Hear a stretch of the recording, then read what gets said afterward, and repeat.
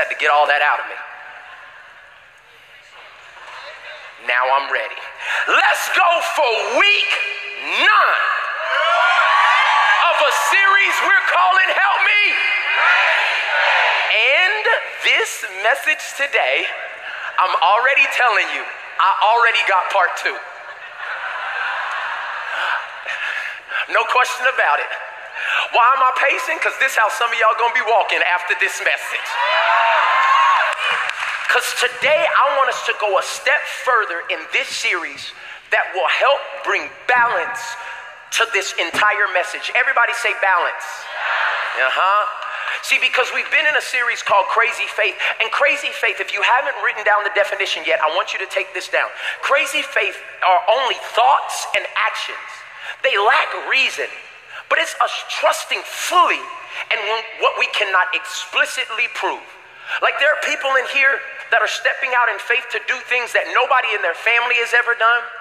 Nobody has told them this is what you're supposed to do. They're trusting what God has said and placed on the inside of them, and they somehow stepping out sometimes not being sure, but that's what faith really is. It's stepping out on a word of God, not being able to prove that it's actually going to happen. What you need to do is examine Exhibit A. What you're sitting in right now is a product of, everybody say, faith. Nobody thought this was possible, but God did. And he was looking for somebody who would, everybody say, believe. And so this series has set out a chain of events in people's lives.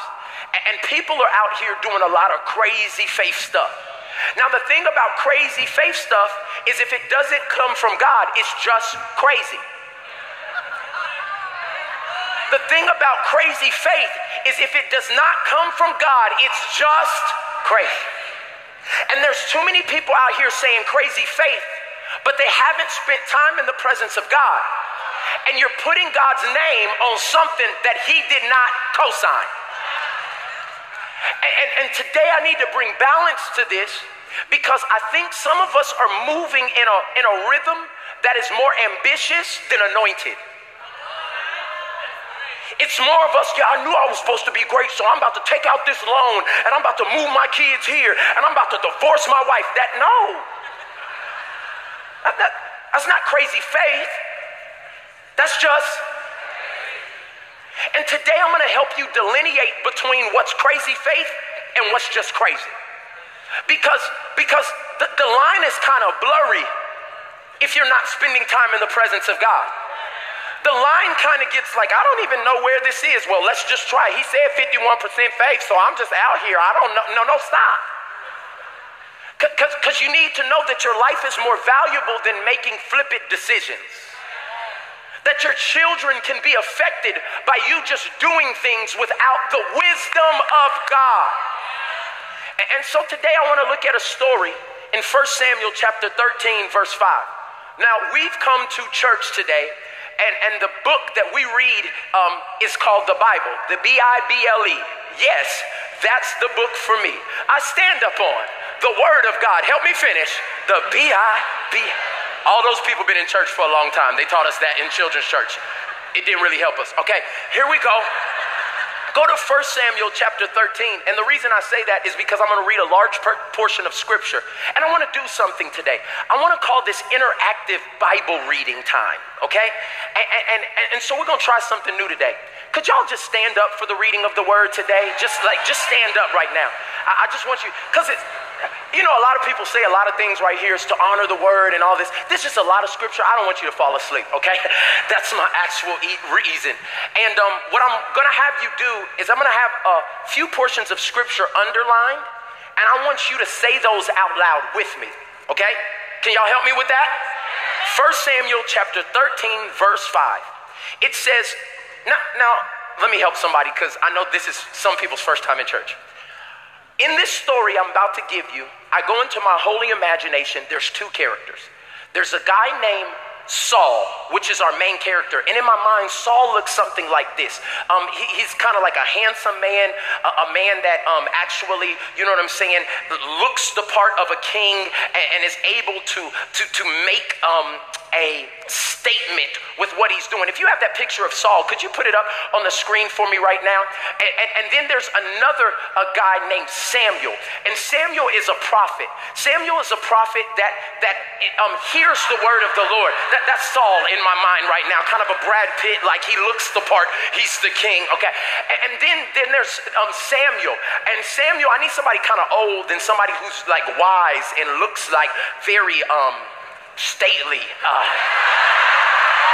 Y'all know Morgan Freeman been old for 90 years, like. And in my mind, these are our two main characters. There's Saul, who's the king, and there's Samuel, who appointed him to be king. And I like to do this just so people can get an understanding. Now let's read the scripture with Saul and Samuel in mind, okay? It's at verse 5. Then the Philistines mustered up a mighty army of 3,000 chariots, 6,000 charioteers, and as many warriors as the grains of sand on the seashore. They camped at Michmash, east of Beth-aven. The men of Israel saw, help me, what a tight spot they were in. Has anybody in this room ever been in a tight spot? Okay, cool.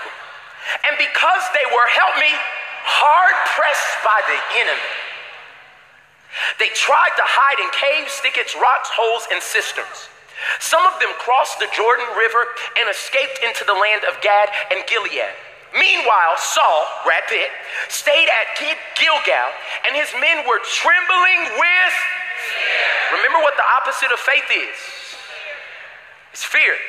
They were trembling with fear. Saul waited there for 7 days for Samuel, as Samuel had instructed him earlier. So he got instructions of what he was supposed to do, and he waited, but Samuel still didn't come. So Saul, Brad Pitt, realized that his troops were rapidly slipping away. It's crazy how you probably shouldn't make decisions when you're in a season of loss, because it can impair your judgment. It said he saw the people slipping away, so he demanded, bring me the burnt offering and the peace offering. And Saul sacrificed the burnt offering himself. Woo! Just as Saul was finished with the burnt offering, then Morgan Freeman arrived. Saul went out to meet him and he said, hey, what's up? And Samuel said, what is this you have done? Saul replied, I saw my men scattering from me, and you didn't arrive when you said you would. And the Philistines are at Michmash ready to battle. So I said to the Philistines, and the Philistines are ready to march against us at Gilgal, and I haven't even asked for the Lord's help. So I felt compelled to offer the burnt offering myself before you came. How many things have you done before God came? How many relationships did you get in before God came? How many houses have you taken out loans on before God came? I'm in your business, right? How many cars did y'all drive up here today? And you called it a blessing in one season, but it was actually a curse because you couldn't pay the payments. And it was before God came. How foolish, Samuel exclaimed. You have not kept the commands of the Lord your God gave you. Had you have kept it, had you have waited on God, would have had just a little more patience, the Lord would have established your kingdom over Israel forever. But now your kingdom must end, for the Lord has sought out a man after his own heart. The Lord has already appointed him to be the leader of his people, walks in David, because you have not kept the Lord's command. I want you to turn to 4 people and tell them the title of my message, Hasty Faith. Yeah, just tell them hasty faith. Hasty faith, and you can be seated in this building. Now, some of you are like, hasty faith? What is that? Like, I felt that it was important for me to bring balance to this entire series, because some of y'all have heard baby faith and maybe faith and all these other faiths, and what you're doing is you're moving too quick. Y'all out here just doing stuff. And people are moving at a pace that God's not moving at. And so I want to give you the definition of hasty right now. Hasty means acting too quickly, overly eager, or impatient. And what I found out is that some of our faith is not lazy. Some of our faith is hasty. If we think God said something, if we think that's our husband,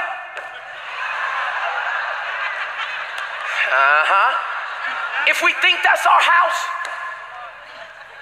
and what happens when you are at a starting line and they haven't said go yet, and you cross the line before it's time? How many runners do I have in the building, okay? When you get down in the blocks and it's about time, you're gonna run. You're gonna go. But when you're down there and there has not been clearance to move yet, and you begin to run full force, you have a false start and you get disqualified. And I want to help some people in this room who are trying to figure out, with all the energy you have in faith, why nothing is working. It's because the race hasn't started yet and you're running on the track. God has not told you this is the time or the season for this thing, but you heard a word from God, and so now you're going to make it happen. And I just came to tell you, maybe you're being too hasty. Maybe you're being too quick in the things that God has said is going to happen. He appointed Saul as the first king of Israel. He was going to rule. He was going to win the victory, but he moved too fast. Write down point number 1. Hasty faith can cost you forever. Like, you moving too fast can cost you forever. I feel like Squints on the Sandlot. Forever. Forever. Some of y'all will get it later. But it literally can cost you forever. Look at it. 1 Samuel 13:13. He said, had you have kept the commands of the Lord, you would have established your kingdom over Israel forever. I want to leave you with this thought. If the enemy can't get in front of you and stop you, he'll get behind you and push you. And there's people in this room that you've been waiting for God so long that you need to have your faith spark. But there's so many other people in here who are ready to do something, and the enemy's like, yeah, go ahead, start that business. Go ahead, take that second job. Go ahead, do that thing, because he know you'll never be able to have the time to enjoy the blessing, to be who God's created you to be, to develop on yourself, if you're so busy that you cannot be able to allow God to speak to you in the midst of everything that's going on. Some of y'all hasty. And I know that hasn't been something that somebody's described you as. You know, that's Sally. She's just so hasty. But your pastor is coming to you today and telling some people, maybe it's too quick. Maybe you haven't been patient enough. Maybe you have not allowed God to say go. At the moment you heard the word, you just started running. And I think about this because if Saul would have kept this one piece of patience in his life, he would have been the king and an heir forever. Now, I think some of y'all missed what actually happened. Samuel, Morgan Freeman, told Saul, wait here for me for 7 days.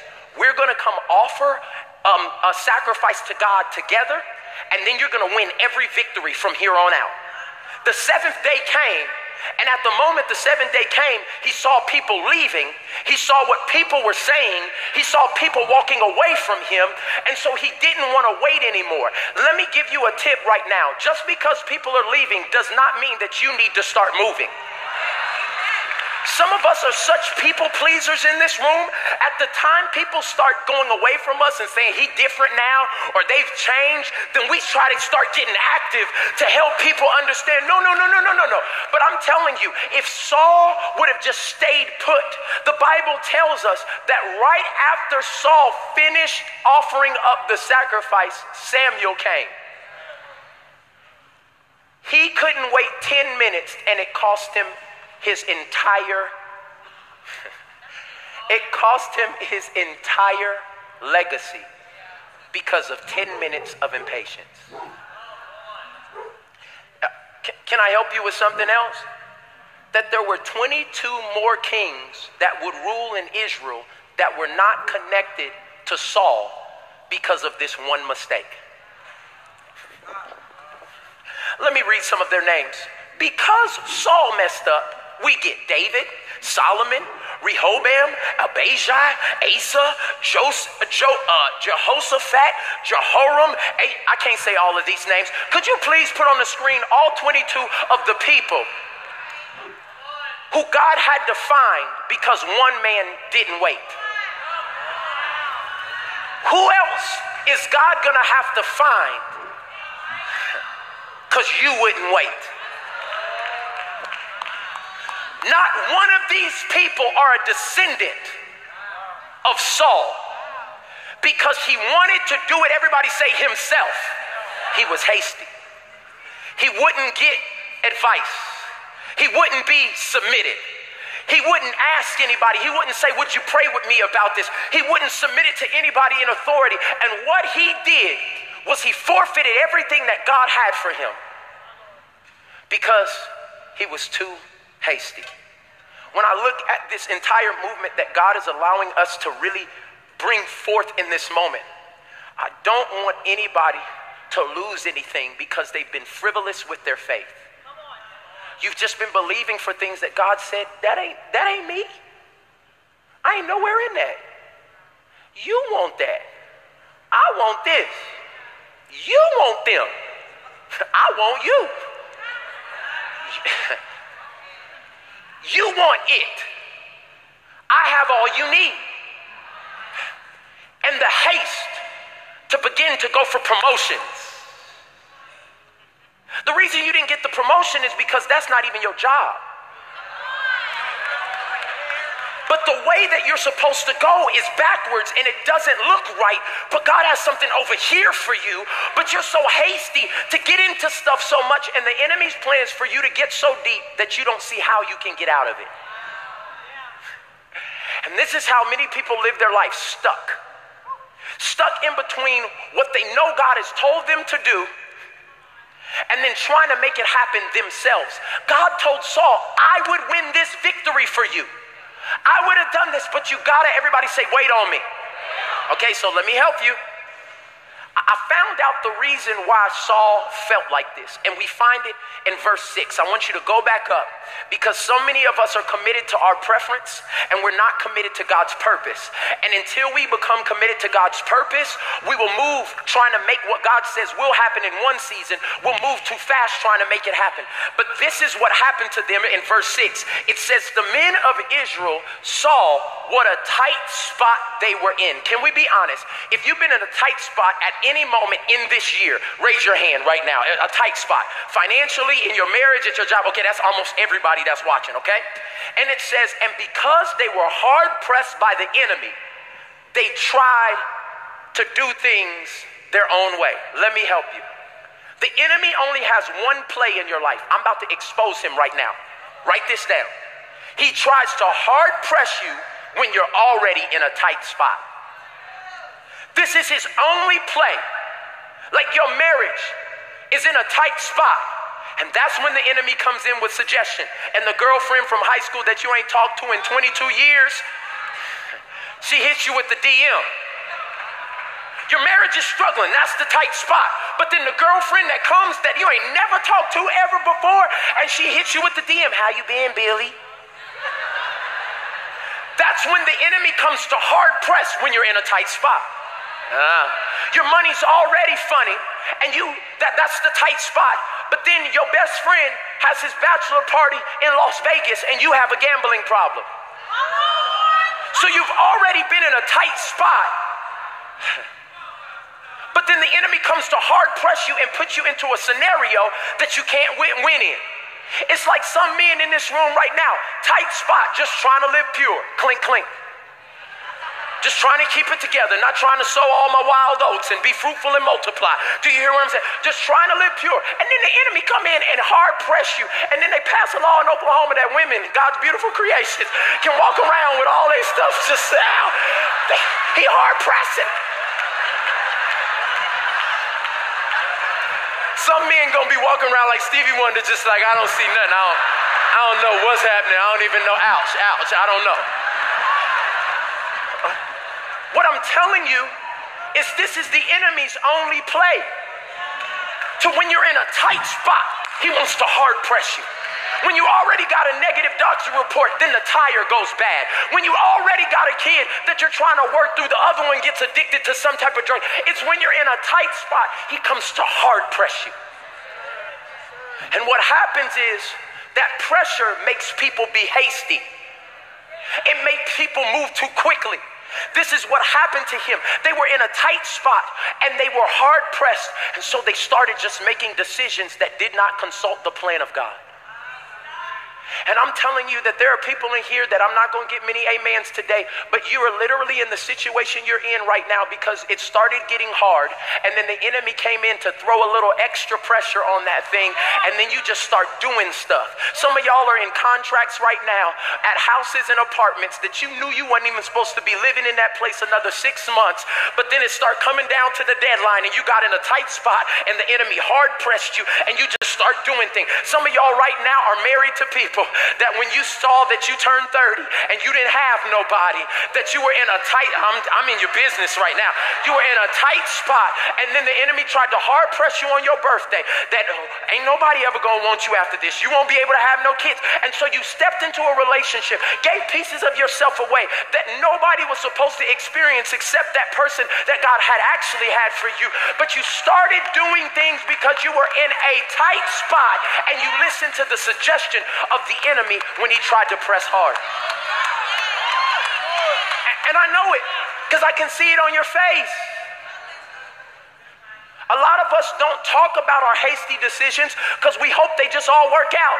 We start quoting Romans 8. All things are working. They all working. Look at it. They all working for the good of those that love them. I love you, Lord. But a lot of times we would never have to quote that scripture if we consulted with God before we did. Let me stop. If we would consult with him and make sure it was him before it happened, we wouldn't have to quote that. Somebody say hasty faith. Yay! All I'm telling you right now, point number 2, write it down. Hasty faith is provoked by pressure. You start moving out of character. You start moving into things you're not supposed to when you feel pressure. And the crazy thing about life is you always, as long as you are on this earth, will feel pressure. Like there's no segment of life that's pressure free. God literally tells us that in this world, you're gonna have trouble. But take heart, I've already overcome the world. So how do you respond in times of pressure? See, you either respond in hasty faith by prematurely moving, or you respond in crazy faith by believing what God said, waiting on him, trusting him, and stepping out at the right time. And so many of us right now are sitting here trying to figure out our life, trying to figure out our scenario, trying to figure out our relationships, just like Saul and even Jesus had to. See, Jesus was not exempt from the enemy's same pressure. To when he was in a tight spot, the enemy came to add pressure. You don't believe me? Turn with me to Matthew chapter 4, verse 1. It says this right after he got baptized, right after the Holy Spirit came and descended on him like a dove, right after it was like, this is my son in whom I'm well pleased. After God literally cracks the sky and talks to you in front of people, you would think life gets easier. But look at what happens right after that. It says, then Jesus was led by the Spirit. Who was he led by? This is about to mess some of your theology up right here. He was led by the Spirit into the wilderness. You thought your wilderness was the devil. But what happens when the Holy Spirit leads you into a wilderness? And he says, why did he lead him there? To spend more time and to get him filled up and to be able to allow his face to shine upon him. Look what he said. That's what I would have thought if I wrote the Bible. It said that he was led by the Spirit into the wilderness to be tempted there by the devil. What? Why would God let me be led by him into a wilderness season to be tempted by the devil? Why would God let me get into college, not to graduate, and then have to work this job where they don't even care about who I am, and then he say I'm marked. Why would God let me try to have children and be infertile for so many years that my spouse left me because they really wanted kids, and then told me that I was still worth it? See, these are the same situations, because a lot of times when we're following God, we get led into wildernesses where it seems like he's deserted us. But he's not put you in isolation, he's put you in separation. See, the process of being anointed, the process of being different cannot happen in front of everybody who does not want to go through that same process. And what we're trying to do is hold on to everybody and everything while God's trying to make us. And so many times before we walk into the promised land, he takes us to the wilderness. Y'all see how quiet it is in here today? I'm gonna help you. And what he does is he takes Jesus into the wilderness, a tight spot. Everybody say tight spot. Okay, so it would be enough if he was just in there by himself, but here come the devil to add pressure to it. He was fasting for 40 days and 40 nights. That's a tight spot. When your lips is ashy, when you ain't ate nothing and sand is looking good, you hear what I'm saying? He was fasting and he became very hungry. During that time, why couldn't it happen when I was eating? Why couldn't it happen while my money was right? Why couldn't it have happened in a different, come on, has anybody ever asked, why is this happening now? Like already I'm in a tight spot, why is it happening now? He said when he was already in a tight spot, the devil came and said to him, if you're the Son of God, tell these stones to become loaves of bread. Remember, he was hungry. And what he was trying to do is get him to perform miracles hastily. Stay with me. He had the power to do it. This is the same God that's going to take 2 fish and 5 loaves and feed 25,000 people. That ability was in him now, but it was not yet time. And so what the enemy tried to do was tempt him with his own ability. Like some of y'all have the ability to go get in a relationship, but it's not yet time. You have the ability to go ahead, y'all don't hear me, and to start that thing, but it's not yet time. And the first thing he said to Jesus is, aren't you hungry? Don't you want to be successful? You don't want to stay lonely, do you? Shouldn't people know your name? And he tried to get him to move out of his spot to earth.